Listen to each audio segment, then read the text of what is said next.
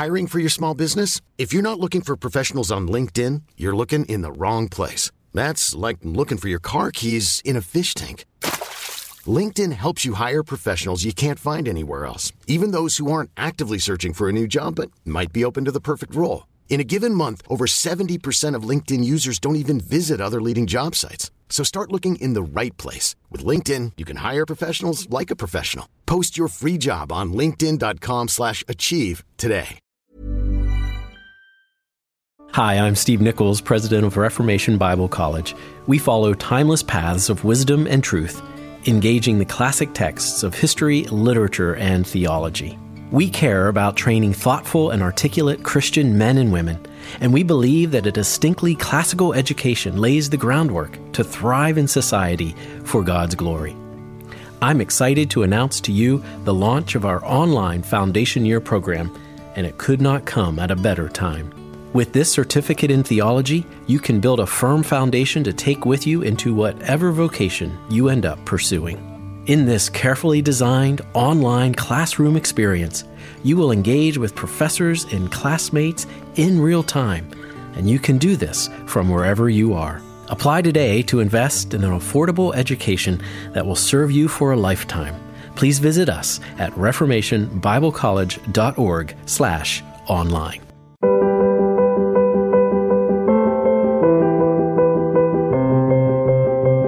Welcome back to the Forma podcast from the Circe Institute Podcast Network, a podcast about the intersection of classical thought and contemporary culture, and the audio companion to Forma Journal. I'm Heidi White, and in this episode, I speak with special guests Dale Grote and Wes Callahan. Dale, did I say your name properly? You did. Perfect. Thank you. I didn't know if there was like an accent in there, some kind of thing. All right. Phew. Well, Dr. Dale Grote completed his PhD in classical studies in 1988 at the University of Wisconsin-Madison. His initial teaching position at Berea College in Kentucky inspired him to write his first book, a real zinger, called A Comprehensive Guide to Wheelock's Latin. Bestseller, I'm sure, amongst Latin scholars. Around that time, in a marvelous and circuitous way, he came into contact with Wes Callahan, whose homeschooling group Schola Tutorials used it as a standard text, and everybody studying Latin absolutely should do that. So Wes is a wise man. Dale has followed the path of a tenure-line professor of classical studies at the University of North Carolina at Charlotte by publishing occasionally on academic topics and by teaching the full spread of classical-related courses to undergraduates and graduate students. He takes particular pride, this was my favorite part, by the way, in never having stooped to teach med-tech vocab to a mass class. Okay, so pause. And tell me about that. How did you avoid it? What is it and how did you avoid it? Yeah. Well, you know what it is. You stand up there and say, okay, here's the word for a worm. Here's the word for an intestine. And so here's the word for worms in your intestine. and you avoided that. Quiz. That's really good. Yeah, well, it is. And it really is a cash cow for classics professors, you know, because we can get 400 students in there and bore them with impunity. But then the deans smile on us because we're delivering so much content. But no, I never had to do it. So. Well done, sir. Dale has led over 25 academic tours to Greece and Turkey with his students, and at least 15 with Wes Callahan and his students. And most recently, Dr. Grote has translated the New Testament book of Acts into Latin, and that's what we're going to talk about today, that project.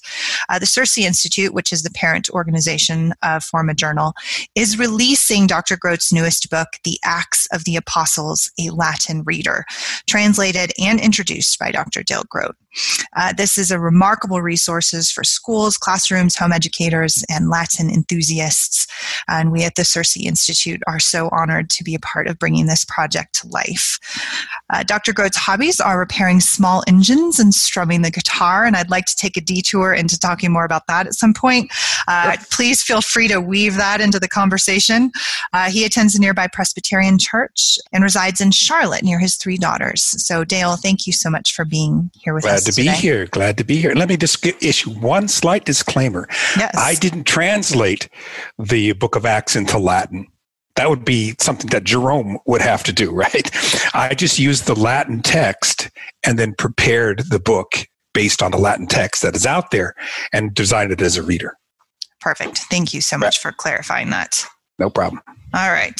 And Wes Callahan, who's well known and beloved at Forma Journal, has been teaching history and the great books for over 35 years, including a number of years in private schools and colleges, and for the past 23 years through his online service, Schola Classical Tutorials. He's the main lecturer in the Old Western Culture video series produced by Roman Roads Media.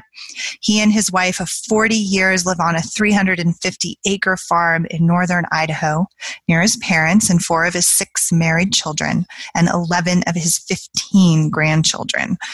Besides teaching and farming, he loves reading, blues music, making the best barbecue in the county, more on that later, and helping Dale Grote lead tours of Greece. So Dale and Wes, thank you so much for being here today. It's a real honor. It's a pleasure to be with you. Glad to do it.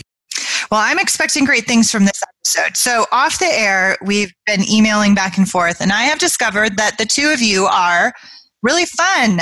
And it's not always the first adjective that some folks might spring to mind to folks describing Latin scholars in the contemporary world.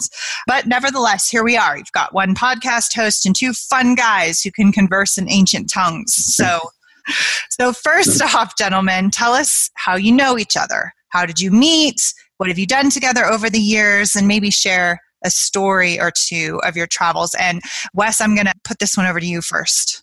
Well, I'll start off with the way I remember it, and Dale may clarify my memory, but the way I remember it is sometime in the earlier mid-2000s, I emailed him because I'd been teaching Latin online for quite a long time using Wheelock's Latin and using Dale's study guide, which I found immensely useful because, as everybody knows, the knowledge that the beginning Latin students come into Latin classes with about English grammar, which is necessary for knowing the terminology that you need to know to study Latin, was on the wane.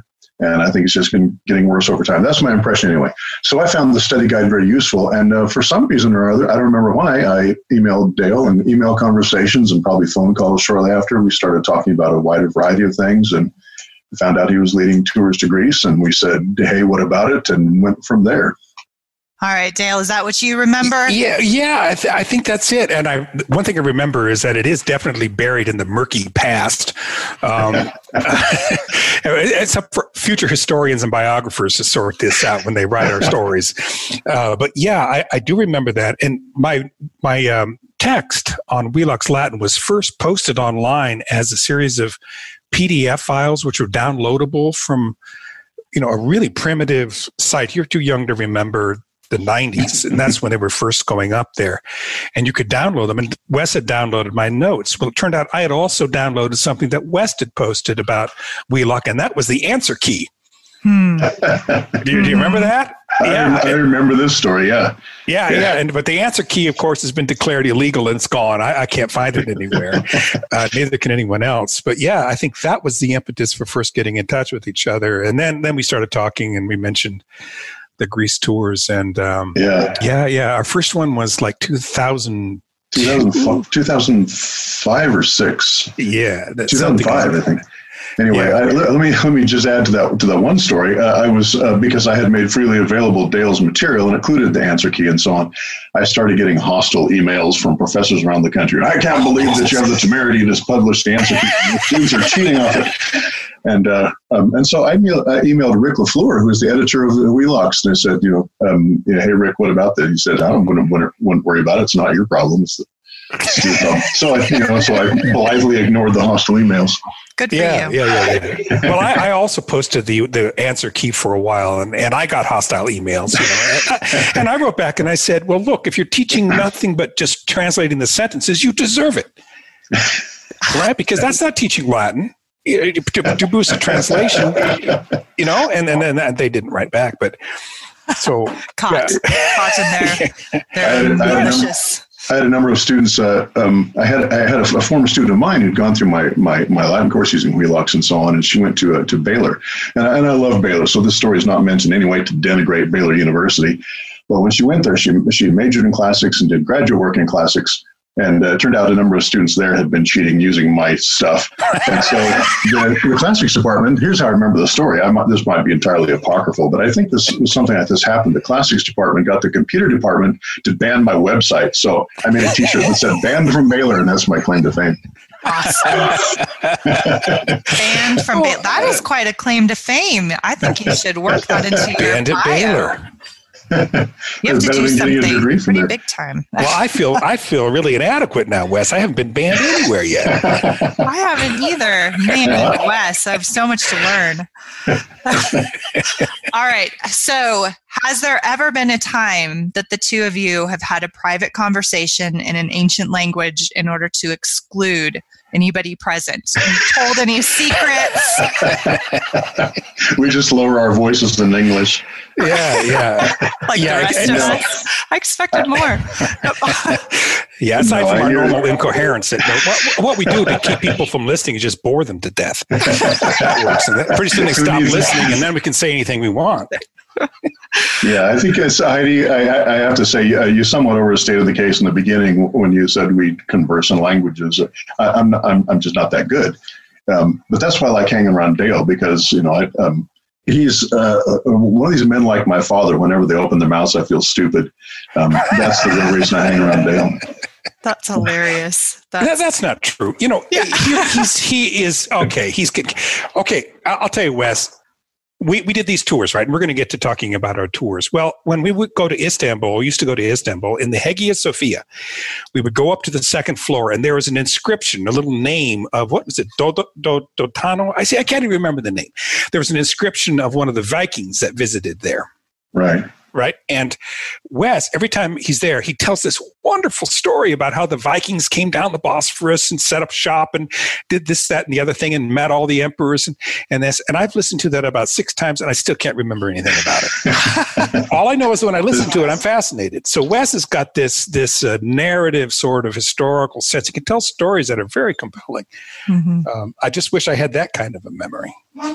Well, it sounds like you guys like each other a lot. Oh, yeah, and I think we complement each other. We complement each other on the tours very well because I'll start laying my thing. I'll talk. Okay, this rock over here. Let's take a look at what's underneath it, and then. Right. And then when their eyes starting to glass over, then Wes picks up and tells a story. And tells a wonderful story that usually involves a Viking.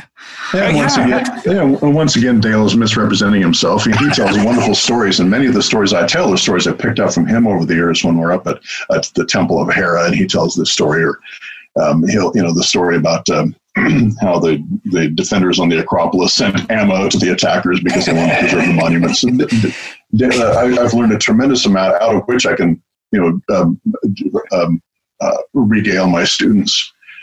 Dale's really been one of the true sources of my knowledge of the history of the classical world and the time in between the classical world and the modern age. Heidi, you're going to have a hard time with this interview because we insist on complimenting each other by starting off with an insult. That's right. Oh, no, Wes is completely wrong about this. Oh, no, Dale's memory is faulty. That's right. All of the compliments, all the one-upping compliments. No, you're better than me. All right. So we are here to talk about the Acts of the Apostles Latin Reading Project. So first off, let's define our terms since we're all classicists here. Dale, what is a Latin reader? Well, I'll tell you how the whole idea came up. I mean, a Latin reader, for me at least, the definition is a transitional reader that gets students who've been taking a year or a year and a half, 2 years of introductory Latin, and then are ready to start reading some real authors. And that jump is sometimes insurmountable for students, and it breaks their hearts. They get into they say, finally, I'm ready to read Lucretius. And then they start reading Lucretius and their heads are swimming. The vocabulary is coming from all over the place and they can't make sense out of it. And so what an author will do is say, okay, here's the text and here's some vocabulary to help you and here's some grammatical notes to help you out there. And so that's what a reader is. It's also called a school text. It used to be called a school text in the 19th century, in the early part of the 20th century. And they're available for most of the standard authors, sometimes just in excerpts and sometimes complete works. Plato, for example, a lot of his dialogues have school editions to help navigate that jump between introductory language and intermediate or even advanced language. So that's what it is. And tell us about the genesis of this particular project. How did it come about, and why the Book of Acts? Well, it was the inspiration and the genesis was born, like all projects like this, out of irritation. And when I was teaching Latin, when I teach Latin, the first year, of course, they get through it, and then they go into the second year, at least at the college level. You're in the second year, and they were being asked to read, according to the standard curriculum, really challenging authors. Even Caesar is challenging, and sometimes the third semester or the first author that they read in intermediate Latin is Caesar, which can be very, very difficult. So I began looking around for real Latin that students could read and understand about an important issue that would sort of allow them to leverage their first year or first 2 years of Latin into some real reading. And then by reading real Latin, you can develop some confidence, and the grammar starts to become less opaque, and you get some experience navigating sentences. You have that thrill of accomplishment. And so I thought, well, the easiest place to go would be Vulgate Latin or Biblical Latin. And I looked all over the place, and I could not find a single Latin text for intermediate students based on Biblical Latin anywhere. And I think I even said, well, in my introduction, sometimes I can go back to the 19th century and to those scholars, and they wrote school texts about everything, but there was nothing about Biblical Latin. So I said, well, I'm going to fix that. And so I published a book with Borghese Carducci on the Latin of Mark with the synoptic parallels. And so I'd give a passage of Mark in Latin, and then I would have the parallel passages from Matthew and Luke, so that they could read the Mark, and then they would have a variation of it so that they could build some confidence, because they've seen a lot of that before in the passage in Mark. So that was published there. Then I said, well, this is good, but it doesn't tell the whole story. And so I started immediately on the Book of Acts. And so that's what this is. And again, it was born out of just disbelief that no one had done this before. I mean, it's perfectly good Latin. And one of the crimes is that a lot of my students at the college level, they don't go beyond their first reading. They'll take introductory Latin, and then they'll have one semester, or maybe two at the most, of doing some actual reading. So if you force march these poor kids through Caesar, it breaks their hearts. They come away thinking, boy, I'm glad that's over. But if you give them something that they can progress in and feel a sense of accomplishment, then it's likely that they'll have a fond memory of it. They never take more courses, but at least they'll have a fond memory, and they'll have read a piece of literature that is significant.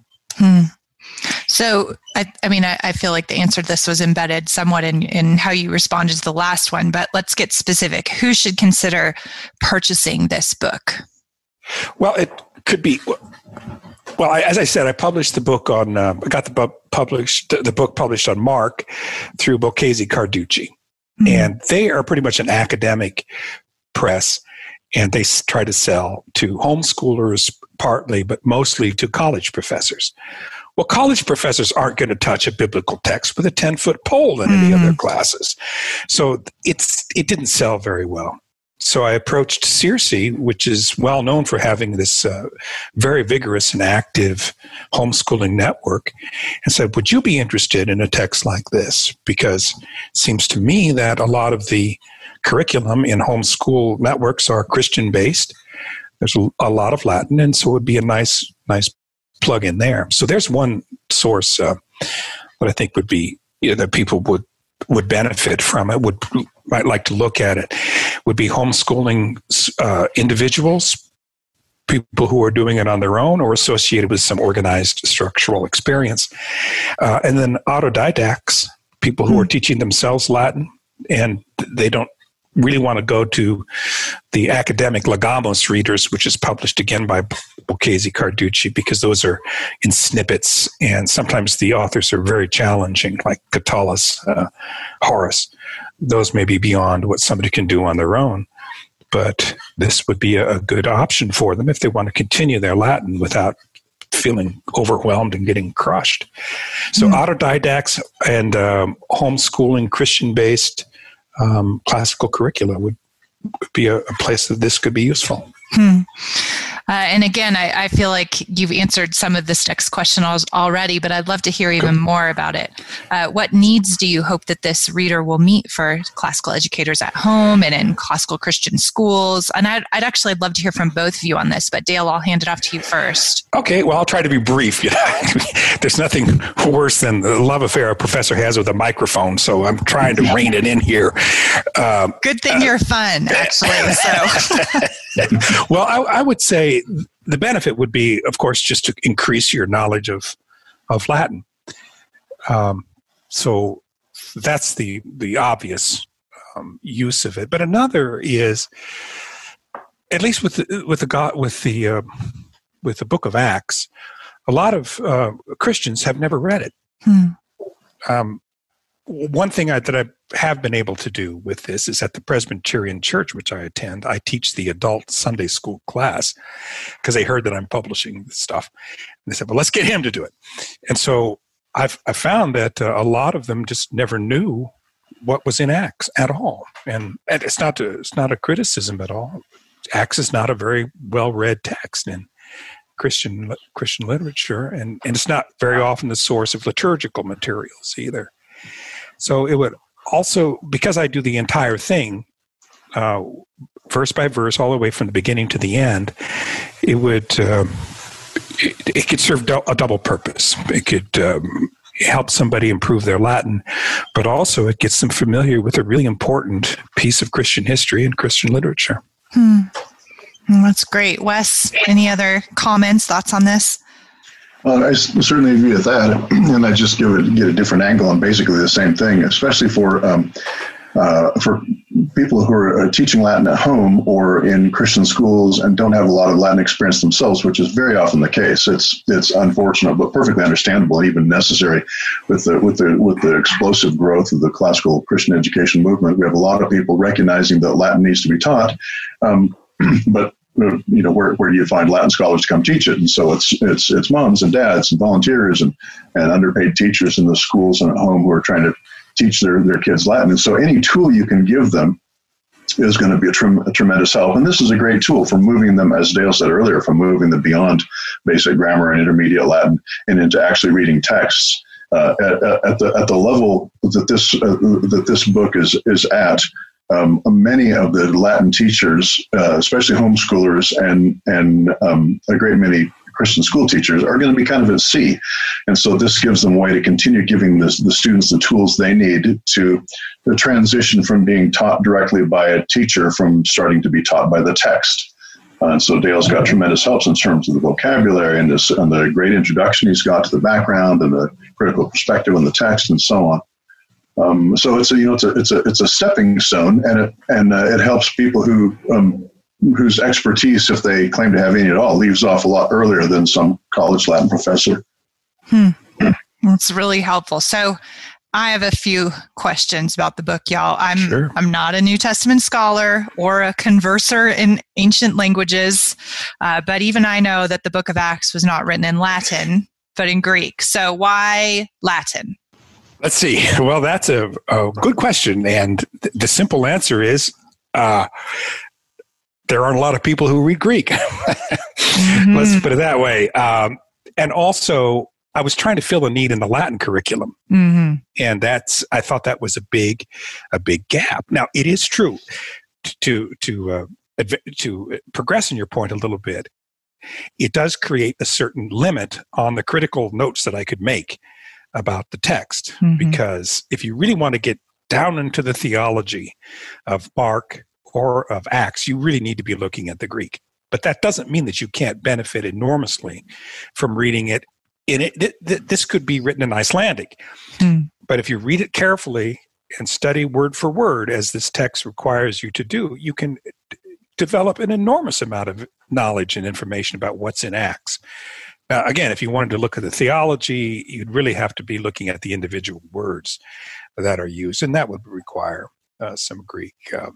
I look at it this way. I tell my students this analogy. Studying a book without knowing the original language is like being a tourist in a country.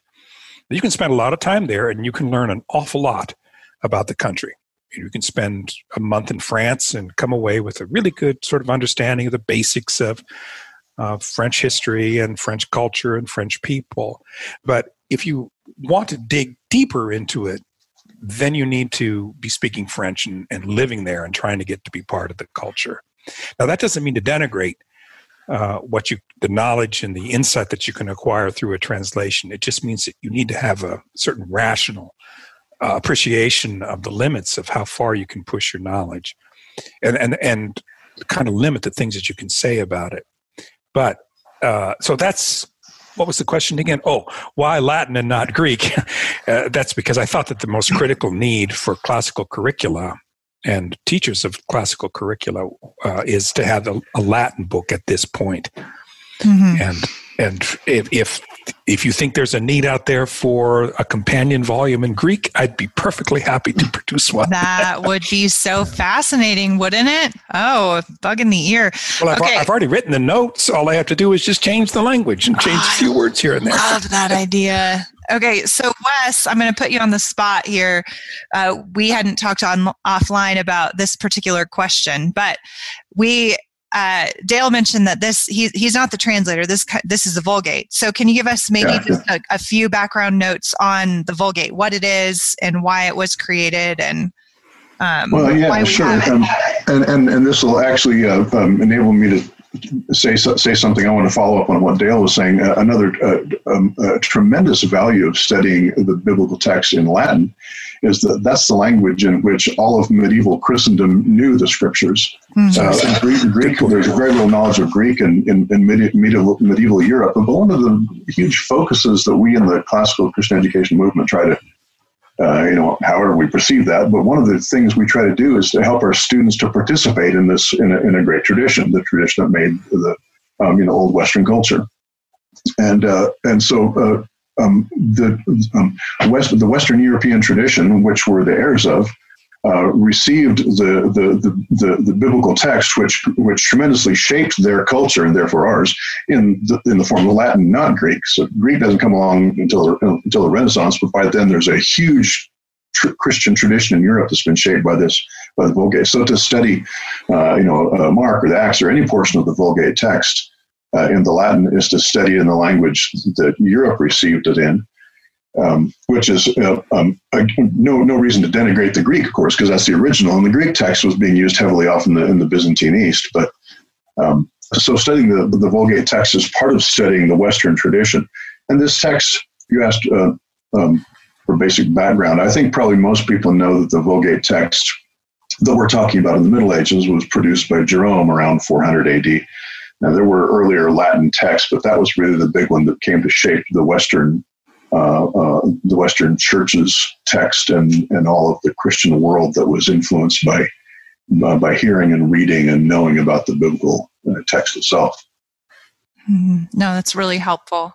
Yeah. That's right. I mean, the Greek text was around, but not everybody read Greek. And so starting about in the 2nd century AD, there were ad hoc Latin translations that were being produced in it could have just been in various churches, not necessarily in regions. And so there were a number of they're called Old Latin text. And in the 4th century, was it 395, Pope Damasus said to Jerome, okay, look, we can't have this nonsense going on any longer. Everybody reading from a different text. Would you please put it all together into one text? And so mostly what Jerome did was to edit the old Latin texts and then turn it into one version. And it is kind of interesting also that for a long time, for like 400 years, people didn't like this newfangled Latin that Jerome had produced, and they preferred the old Latin, the way it sounded, the text of it, in the same way that some people will still prefer the King James Version, even though some of the words are meaningless to contemporaries, or they don't understand the full sense of the original. They want that old sound. And it wasn't until, as Wes said, you get into the medieval period that really Jerome becomes the dominant translation. Yeah. There's a story, Dale probably knows the details of it. I just remember the rough outlines, but it goes something like, I think perhaps somewhere in North Africa, maybe around Augustine's time, churches that had been used to hearing the word read in their liturgies in the Old Latin, when the new Jerome translation started being promulgated, some priest somewhere read the scripture about Jonah and the gourd plant growing up, and the new translation had a different word for the gourd than the old one, and the church broke out in riots and burst down the steps. Some things never change. That's great. So true. So was the Old Latin, because I don't know this, was the Old Latin, did it have...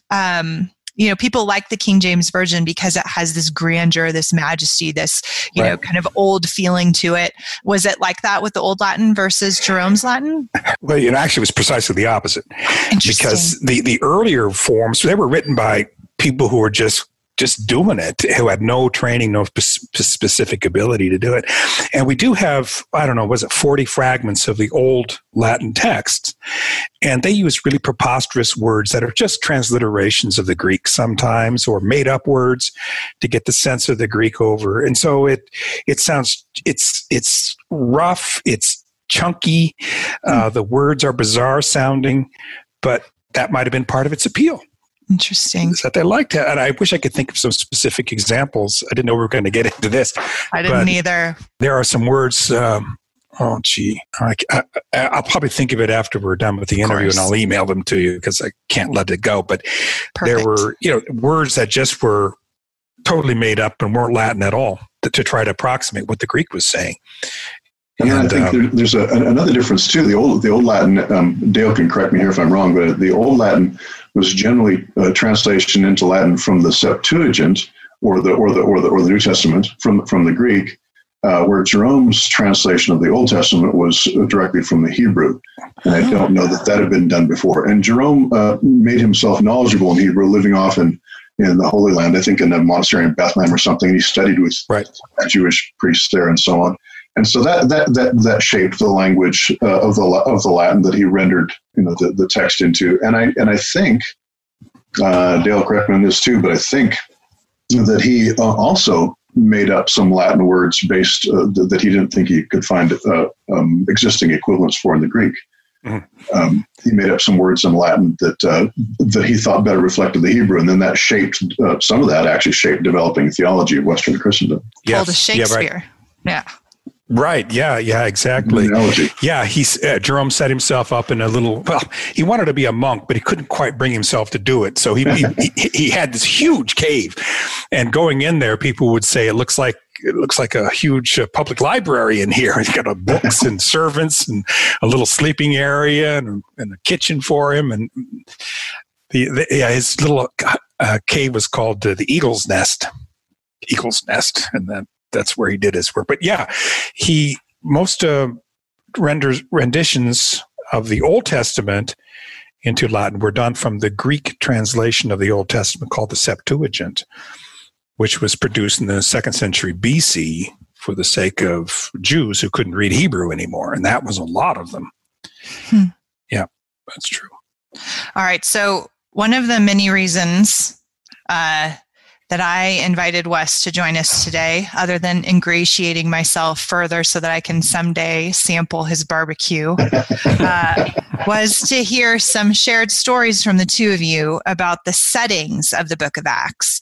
Sometimes these things can remain very abstract for us Americans who are separated from the geography of where these places, these people lived, which is why I think that what you do with your tours is really important, especially for young people who are, thinking about themselves and feel like this is so separated from their real life, so to speak. But to take them to these places matters a lot.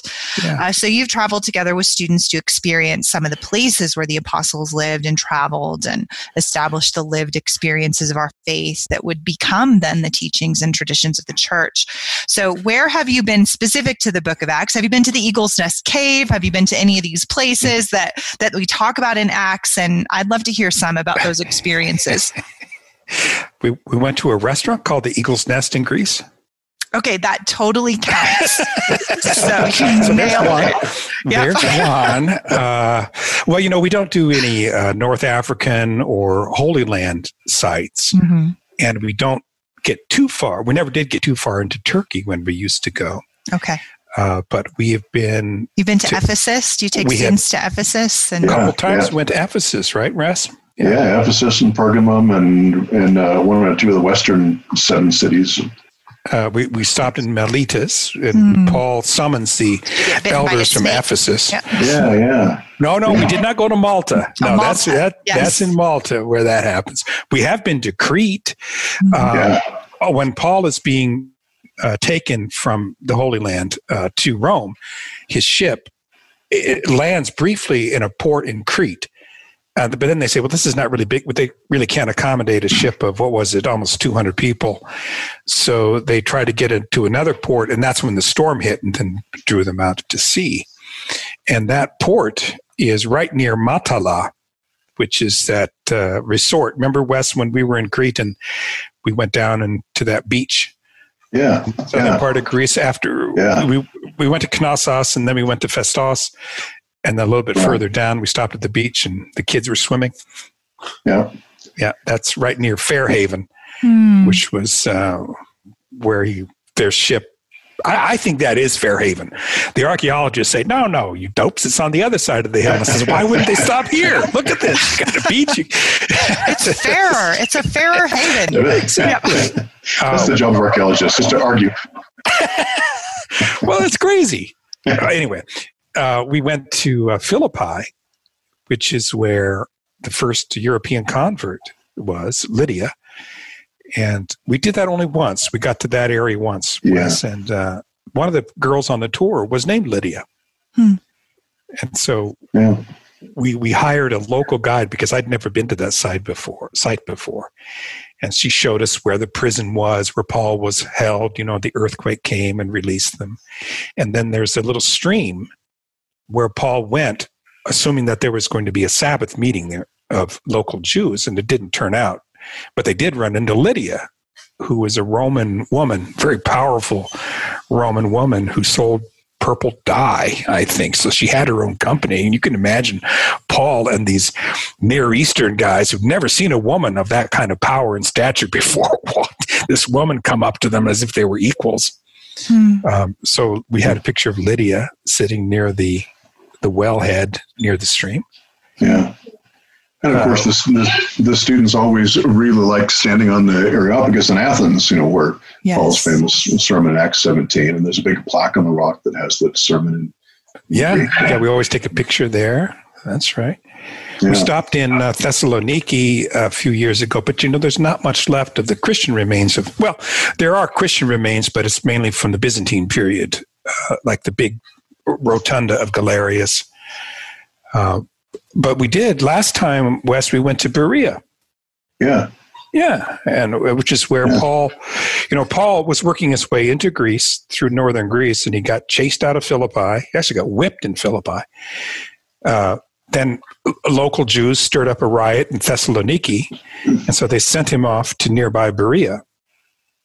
And in Berea, he found a much more receptive audience. They listened politely, and they said, well, we'll check it out, Paul.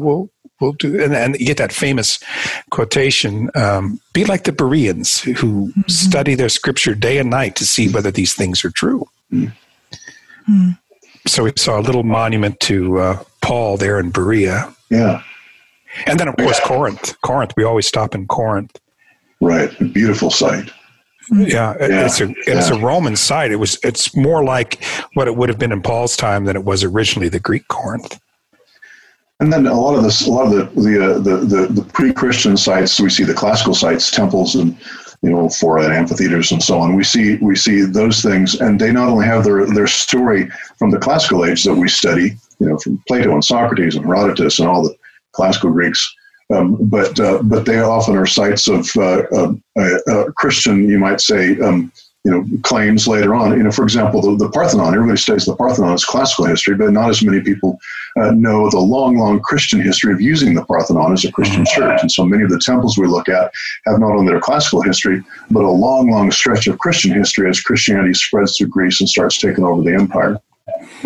Right, and that's what's so cool about having Wes along on the trips, is that he's this authority on Byzantine history and Byzantine iconography. So a lot of the sites that we see have substantial Byzantine remains. For example, right outside of the city of Sparta in the Peloponnese, etched on the side of a mountain, is this undulating city called Mistras, which was built, when the Byzantines were kicked out of Constantinople by the Franks.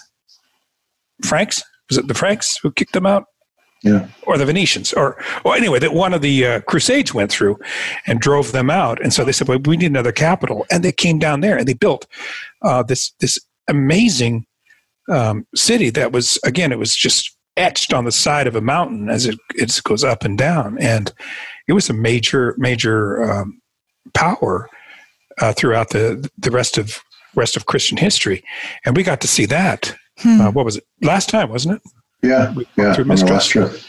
And so you go into the side of these churches, which is amazing iconography, which is right there. I mean, there aren't guards all over the place. And there aren't a lot of people. You just walk right up, and you're one-on-one with this incredible work of art. And then having Wes there to explain what the iconography meant, of course, is very helpful. Then one of the following up on that, one of the things that really helps make connections to students and break down that kind of airtight wall between their classical studies and their Christian studies is you go to places. Several times we've taken the students to this incredible monastic site in central Greece called Meteora, which is these monasteries, half a dozen monasteries built on these gigantic 1,000-foot tall, inaccessible columns of rock, just spectacular. And now you can access them, and you go up there with the other tourists during the certain times the monasteries let you in. And on some of these monasteries, and this shows up in other places too, but there was a really spectacular instance of this there. In their iconography on the outside of the church, they have images of some early saints. But before them and right with them, they have images in the same iconographic style, but without halos to show that they're saints. You have images of these great pagan authors, Herodotus and Thucydides and Plato and Socrates, showing that they were considered by the early church to be, in some ways, preparers and precursors to the Christian message that would come along and say, no, the pagans weren't entirely wrong. They get a lot of things right, and these guys helped pave the way. And that puts things together in students' minds that otherwise wouldn't join. Yeah, one of our favorite spots, Wes and my favorite spots, is in the Grand Meteora.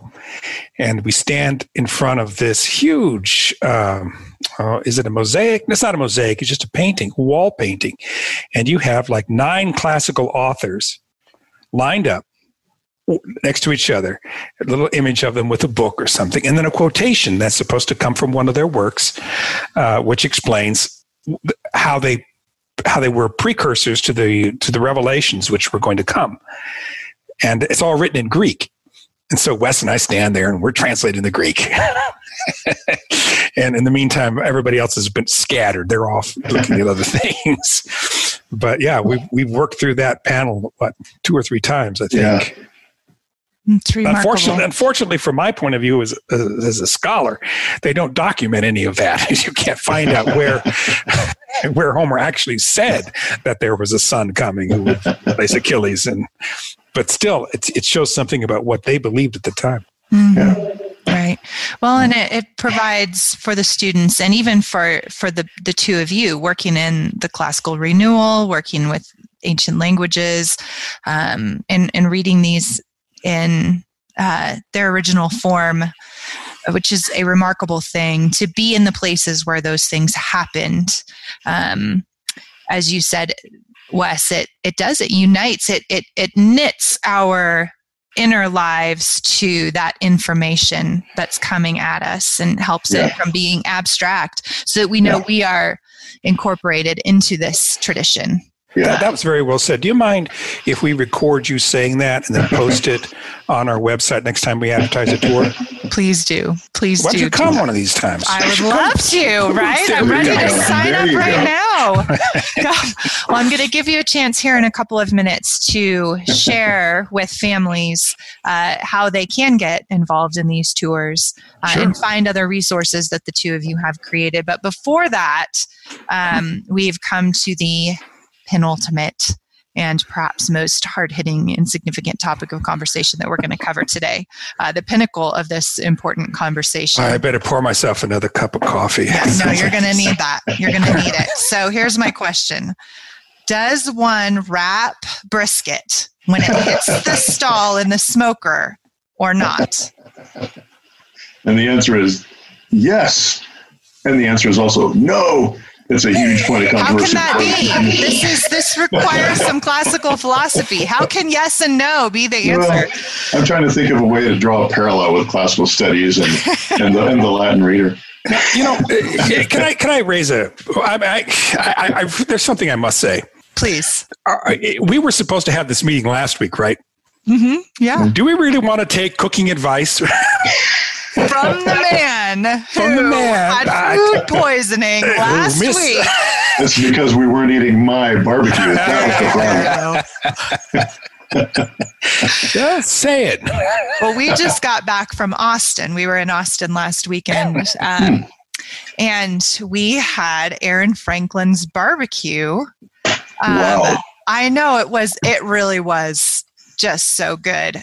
For our listeners who are scratching their heads right now, he's Texas barbecue king. He did the MasterChef class. Yeah. He's a saint in the barbecue world. He's a saint in the barbecue world. Like he's like St. John Chrysostom level saint. Exactly. Right. Yeah. So we're not talking about like May 6th, third saint down. So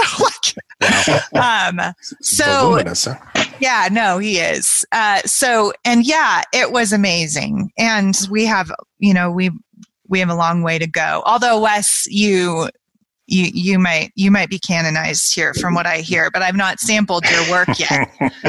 in my county, yeah. I fawn at Aaron Franklin's feet, All right, and Dale, you are talk to me about tell us about your small engine hobby.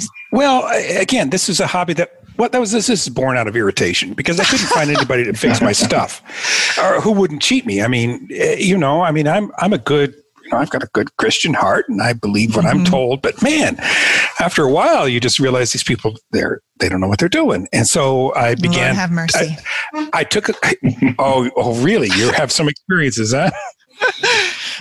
No, please. I just need you in my life. I have things that need to be fixed. Yeah. Yeah. And you can't find anybody. Anyway, so about 7 years ago, I started taking classes in small engine repair at a local community college and just kept at it. Got to know some mechanics in town whom I can call if things get out of hand and I need some extra advice. And now I'm just I started out by fixing people's stuff from the church. And I said, okay, whatever you want to donate to the church for my service, just throw it into the collection plate. And I thought that was pretty cool. And then I put up a little advertisement on Craigslist or something. And I fixed like 5 different types of small engines a week. And I'm getting a little better at it. Sometimes I go a little too far. Like today, I've got a 0-turn 52-inch deck lawnmower with the hydraulic pumps all taken apart, and I don't have any idea how to put them back together. That's amazing. Yeah, I don't know what you just said, but that sounds really cool. And I feel his pain. Yeah. So the only advice to small engine is this: non-ethanol gas, and change the air filter, and make sure that the oil level is proper. If you do that, you'll never have to talk to a small engine mechanic ever. Excellent advice. There you go. Excellent. This is good. It's so funny, the absent-minded professor myth. Like, I'm sure that that's true somewhere, that there really is some guy sitting with like a tweed coat worn through the elbows, who only thinks about Latin. But my experience with people like you is that you're just so interesting.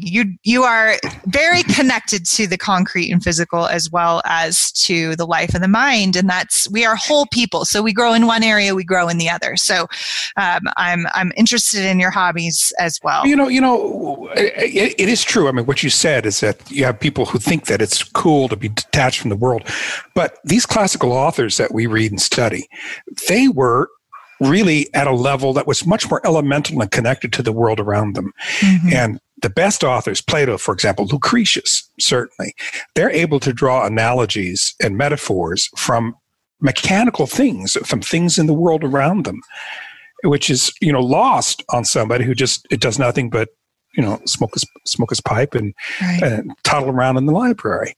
Mm-hmm. And so the classical authors were much more bound to the physical world than the people who study them are generally. I find. Right. It's interesting to see a lot of I don't know about a lot, but some modern people realizing that loss and trying to say something about it. People like Matthew Crawford with his book Shopcraft to Soulcraft, whatever you think of that book. People like that.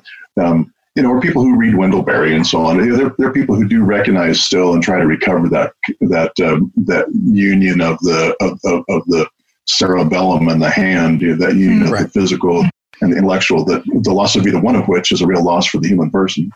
Right. But in the classical tradition, to work is to pray, right? And that's very, very much, yeah. And even before the monastics began saying things like that, the ancient Greeks and Romans, they not only are they talking about the metaphysical and the transcendent, but they're talking about how to how to cultivate your Sabine farm, and how delightful it is to go out and get your fingers in the soil, or watch your slaves get their fingers in the soil, but to be connected to the earth in a way that helps bolster what you're doing with your mind. Yeah. And lest we forget, Odysseus entered a contest with the other. Was it the suitors? Wes, you're much more familiar with the Homeric text than I am. Don't we have a plowing contest to see who can plow the most in a day? That sounds familiar. It does. Yeah. And in the contest, he has obviously in both the Homeric epics, he's done with this brilliant man of mind, and he can think his way out of situations in a way other people can't. But he's also a preeminent warrior and discus thrower and a speaker of words and a doer of deeds. That's right. There we go. That's right. No, it's good.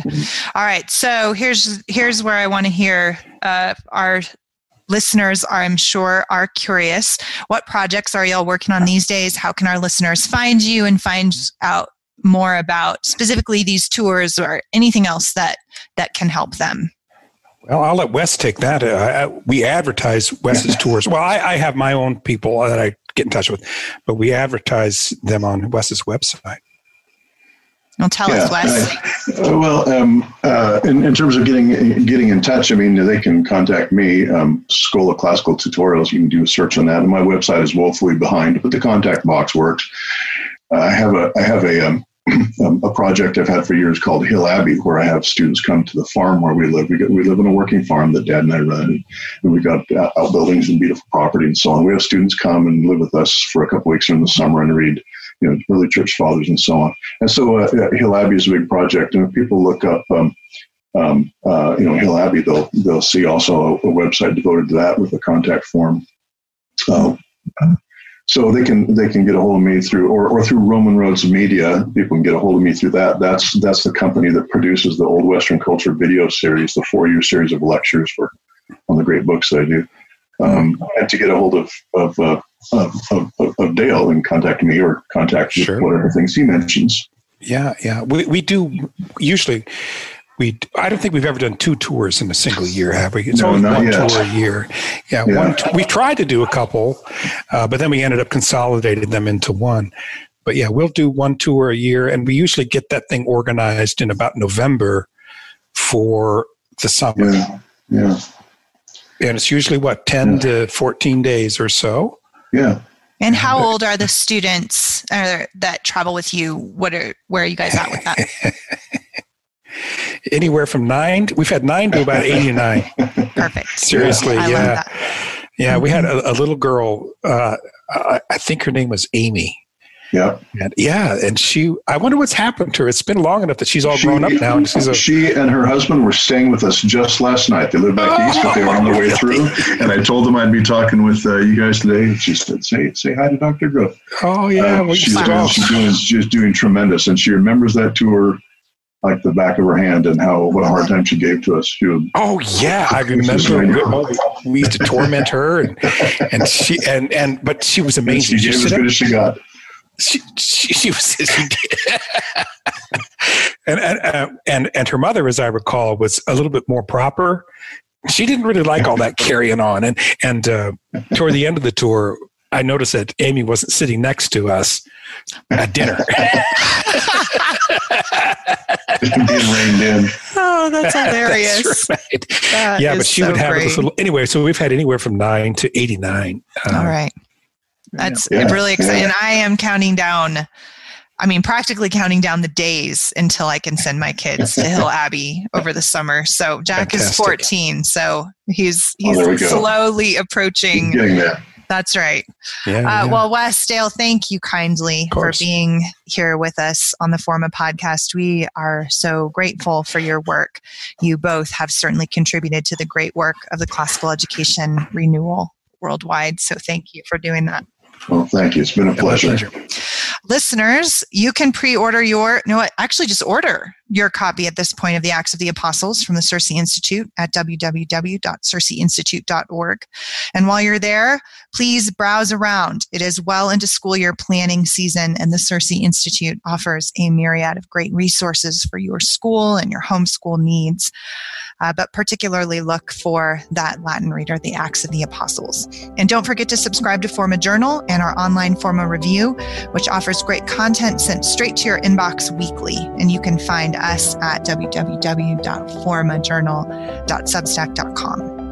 And also, if you like what you hear, please subscribe, like, and review this podcast wherever you get your podcasts. It makes a big impact on the platform, and we'd appreciate it. And thank you, listeners, for tuning in. We'll catch you next time on the Forma podcast, where we will continue to explore the intersection of classical thought and contemporary culture.